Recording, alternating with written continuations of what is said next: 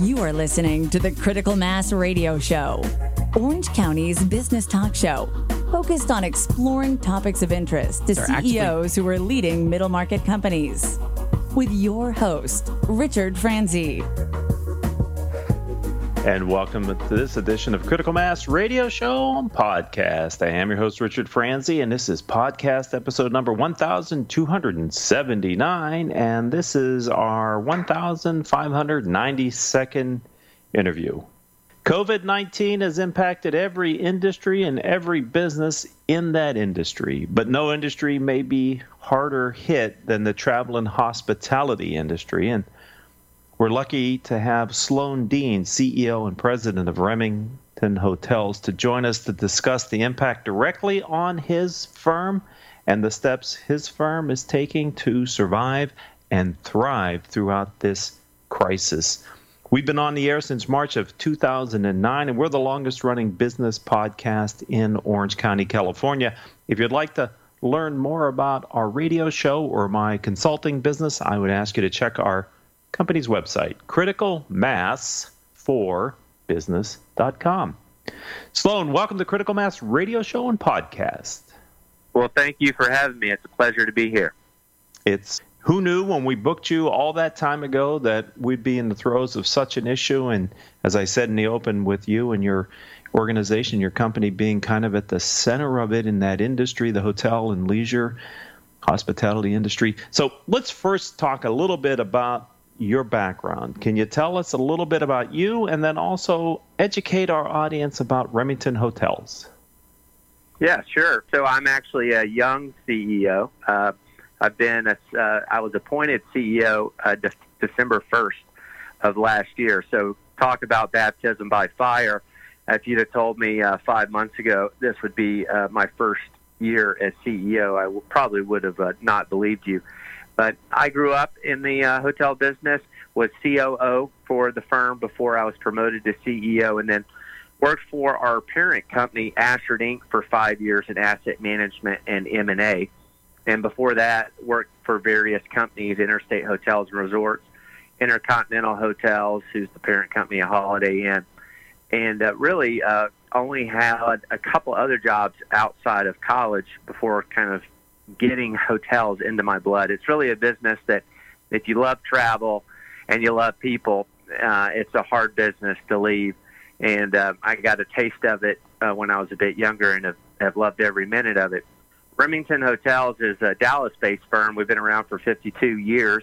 We started off as a developer in the 60s with our first hotel being the Holiday Inn Galveston, Texas.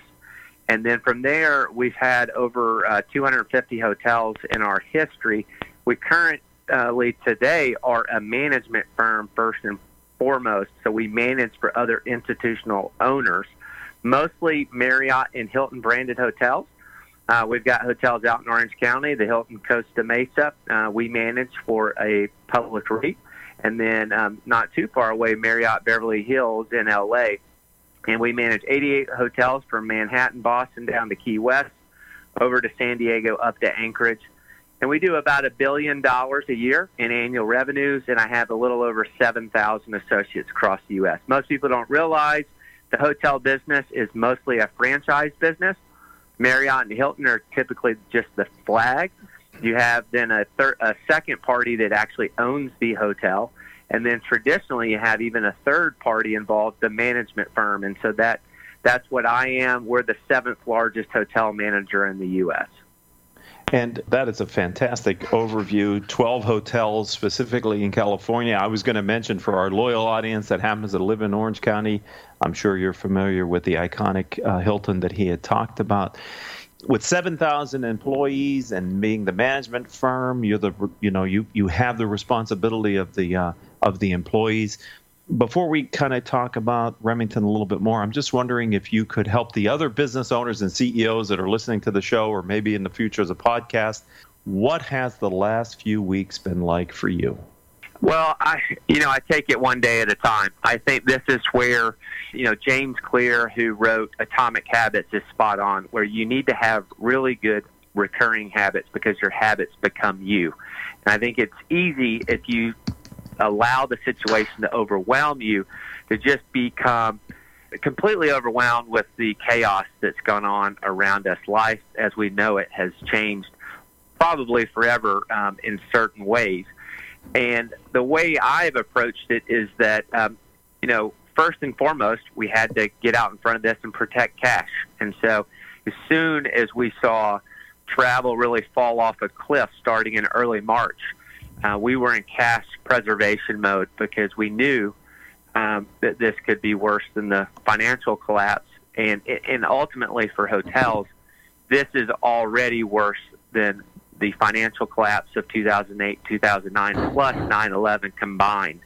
The travel industry in general, specifically hotels, have never seen anything like this. The average occupancy across the U.S. pre-COVID was 68% occupancy. In your major markets like Orange County, most hotels run mid-70s occupancy. The average occupancy this week for the industry will be about 6%. That is over a 90% reduction in business, something of the likes that we've never seen. 9/11 had the largest one-week drop in revenue per available room, which the week after 9/11, hotels saw a 28 to 29% dip in business. This week will bottom out as an industry being down 92, 93% in revenues. Just unheard of. And so I think cash preservation was first and foremost, and then protecting guests. We have had some COVID-19 confirmed cases in our hotels, and then protecting our associates. And unfortunately, the worst thing I could share, and it still it keeps me up at night, is that 90% of my workforce is furloughed at the current moment. And I never foresaw a situation that a firm as large as us, being a billion-dollar company and having thousands of associates, that I would ever say that 90% of our associates are at home. That is the case right now. And quite frankly, that's the case across the hotel industry. So it's pretty dire times, but I think ultimately as a leader, you can't be overwhelmed with the situation and just go one day at a time and get out in front of it as much as you possibly can. And for us, that was cash preservation, pushing out accounts payable as far as we could, making sure that we're, salvaging supplies, getting our associates prepared for enhanced cleaning procedures from a liability perspective, and those kind of things. And I, quite frankly, the last 3 or 4 weeks, I've never been busier in my career. So maybe it's the fact that I haven't slept a lot. It's kept me from being distracted from the situation. But for sure, the hotel industry, without the CARE Act and hopefully further stimulus, there will be a lot of bankruptcy throughout the hotel industry, unfortunately. We're talking with Sloan Dean. He is the president CEO for Remington Hotels. They are a hotel management firm. And, I know during difficult times, it's on the leader to kind of stay to the core and the values of the company. And here on Critical Mass Radio Show and Podcast, we consider the idea of a purpose as the difference you or your firm are trying to make in the world, a positive difference. And so I'm wondering, Sloan, if you could share with our leaders, what is the business purpose that's animating you and your leadership team through these difficult times at Remington Hotels? We have our statement as a company is we're the place where passionate people thrive. And passionate means that we're passionate about the guests we take care of, the other associates that we're empowered to lead and partner with, and for our owners that we operate for. And that remains true whether times are great or times are World War III, which is what I would equate this to for the hotel industry. And thrive means for long term. And so the approach some of the hard decisions I've had to make, meaning furloughing 90% of my payroll within a 2 to 3 week time frame, the way I message that to the team is that we have to do this for the sustainability so that we can bring people back and they can thrive long term. It's one of these things that unfortunately we're having to suffer short term for the long-term thrive benefit. And the things that I've done, I've taken a pretty substantial pay cut And so I think as a leader, you have to show that. I took the largest pay cut in the company and forgave a good bit of my bonus from last year. And then all our corporate team members took pay cuts who are continuing to work. And then for the field, we furloughed. We did not do any layoffs so that people could stay on the benefits. And I actually, every Tuesday, earlier this afternoon, I had a webcast where the COO, our head of HR, and I hold an hour-and-a-half webcast for all our furloughed associates to keep them informed, to let them know about what unemployment rights they have in this interim phase, what occupancy is looking like at the hotels, and when we think we can get people back to work. And I think that constant communication and just me being willing to be present goes a long way in times that, none of us have lived through something like this. And so ultimately we're in the fear stage where people are, whether they're our associates or their guests or whoever they may be are just fearful. And I think just showing up as a leader and communicating in a transparent way goes a long, long way. And some of the tough decisions I've had to make, I guess, settle that with myself, knowing that I'm making it for the betterment of the long term. As I said, we're talking with Sloan Dean, and I've got to give you credit because there's so much uncertainty that, frankly, most leaders of companies aren't able to predict the future very far out. We're sort of in the survival mode, the day-to-day kind of, because news changes, etc. To be present for that many people and to be open to maybe having to address questions that, frankly, you nor your leadership team have a very clear crystal ball on can be very uncomfortable for a leader. And I give you a lot of credit for being willing to stand in the middle of the ring and to try to help bring some perspective to people who are, one of the challenges, I would think you will agree, Sloan, with this issue is it's happened so fast. It just seemed to be such a quick stoppage of business, but it happened in such a quick succession of time that it really did destabilize not only the workforce, but the leaders of the workforce as well. Yeah, and I think that's where it's incumbent on us as leaders to charge a mindset shift, not only of ourselves, but of the organization. I think that's where me doing the webcast, I do a webcast every week for the furloughed associates and then for the associates that are staying.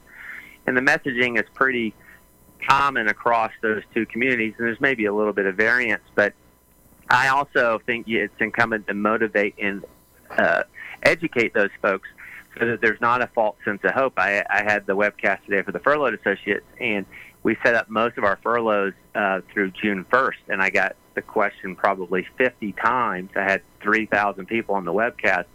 When are we going to be coming back to work? And I know our occupancy is not going to exceed 9% for the balance of April. We look at May, doesn't look much different. We think a recovery starts in June. And, I frankly told them the vast majority of the folks listening on this webcast will not be coming back to work in May. It's not what people wanted to hear, but I think my willingness to just stand there by a video camera and say that creates some commonality and some transparency that at least puts people at ease so there's not a false sense of hope. And it's hard to deliver that type of a message because successful entrepreneurs and leaders of businesses I have found are generally optimistic people. And given that, we would like to give people a sense of opportunity and future improvement. But I think it sounds like you would agree, Sloan, in this situation, that can be a dangerous thing to do, is to maybe raise people's expectations beyond what you think is reasonable or prudent. Yeah, I think it's something I struggle with every day, is balancing, making sure people realize that this is unprecedented and it is going to be more drawn out than people anticipate. And even if the fatality rate in the U.S. peaks 9 days from now, travel business may not be back for 90 to 6 months, 90 days to 6 months. And so I think you're spot on. I try to balance that with positivity because I do know that he who says he can and who says he can't are usually both right. And so I have to continue to have that optimism balanced with realism, and that's something that I struggle with each day now, but I can't lose the optimism, that's for sure. You come from an operations background, at least your last position was COO, and I have to imagine you're empathetic for what your COO must be going through right now, because you have a significantly reduced staff, but you still have the same size property, and I'm sure you have a requirement to clean the properties even more carefully than you've ever had to before because of the risk of the pandemic. So how do you balance the need to conserve cash and to limit your workforce with the increased scrutiny and requirements that you must have to keep your properties as pristine as possible? Yeah, so I'm pretty lucky in that I'm a young CEO. My COO is, we always say he has the more gray hair effect than myself, but he's a phenomenal leader, and it's a perfect balance, because I was actually an engineer by trade and then got into the hotel business at an early age. He has a military background. And so we both have used a lot of analogies of war in the current situation. And so his attitude is just roll up the sleeves. We got to do what we have to do. And, people need to subscribe to that mentality. And that really speaks to a lot of our culture, where we have in our California hotels, San Francisco, for example, was the first to come out with a shelter-in-place ordinance. Our GMs in the Bay Area, where we have 7 hotels in the greater Bay Area, agreed to move in to the hotels and have been living in the hotels and operating and taking care of guests. And quite frankly, working 24/7, and sometimes their families are staying with them at the hotel. That level of sacrifice, I think, kind of preaches to some of the culture. But Stan, our COO, lives that, and I think the military background serves well in this situation. To the, your original question of, coming from the operations background, absolutely, we have to strike a balance between cash preservation and enhanced cleanliness. And what we've done is we've been more aggressive than we've ever been on seeking forbearance for mortgage debt, which every hotel is doing, seeking forbearance on utilities, franchise fees with the brands. And then we've been spending more on cleaning supplies, personal protection equipment for our associates. And then we have pretty rigid cleaning procedures that we hired a specialist in the area who actually has got some background with the CDC, and he read over our cleanliness procedures. And we're basically, in simple fashion, cleaning the public areas, front desk, the lobby, elevator banks every hour. And we publish that standard to the guests that are staying with us to make them feel more comfortable. And we've had to shut down our food and beverage outlets just because of risk. There's not a lot of demand anyways, and we've shut down our pools at all our hotels as well on an interim basis. So we are essentially hotel rooms plus a lobby. And that's, we've had to skinny our operation to protect the guests. And that helps with cash some, because your food and beverage margins are much lower. And if you're not hitting average check volume, which we weren't.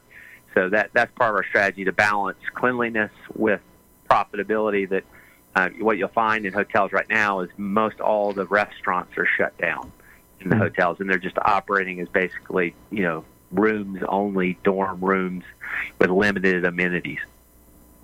So, Sloan, I'm going to have you back on the program whenever you feel things have changed or you're ready to give my audience an update. I'd like to maybe lean on you a bit for insight into your industry as we move forward in time, because I do think you are such an important part of the story of the recovery. Out of this situation will come opportunity. And I always ask leaders, I know you have to spend a certain amount of your time fixing the problems and managing the business, but even in this type of scenario, as the CEO, part of your responsibility is the growth strategy and the future strategy for Remington Hotels. Do you see seeds of opportunity that could come to your brand over time, or is it still too soon for that type of a conversation? Well, so twofold. One, because we are more, I don't have any corporate debt.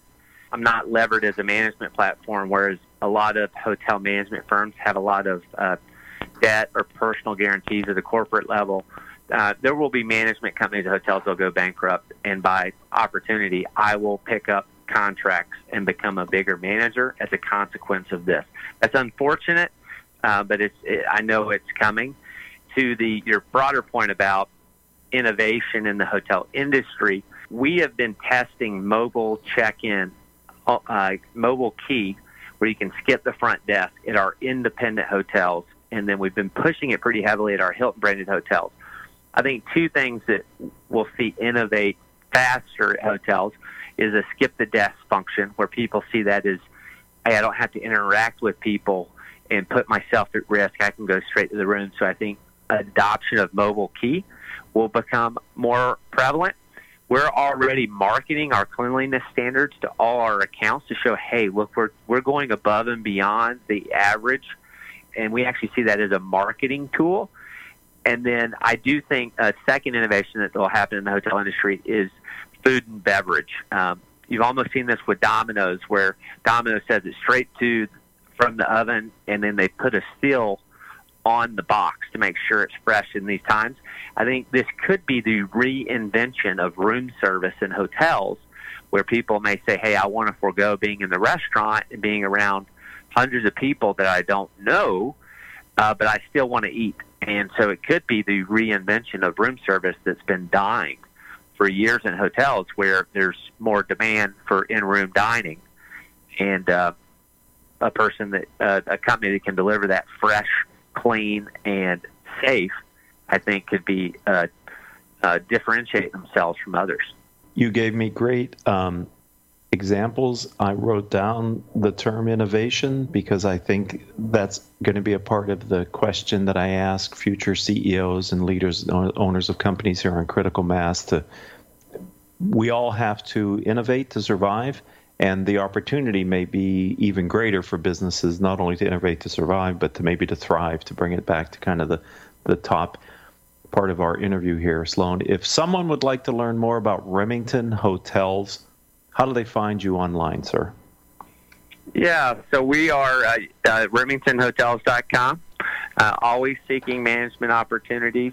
We co-invest in hotels too, so anybody interested, they can find us there. I'm also on LinkedIn. That's kind of the social platform I use the most, and just Sloan Dean on LinkedIn. It's a good thing about having a unique name, albeit everybody calls me Dean Sloan.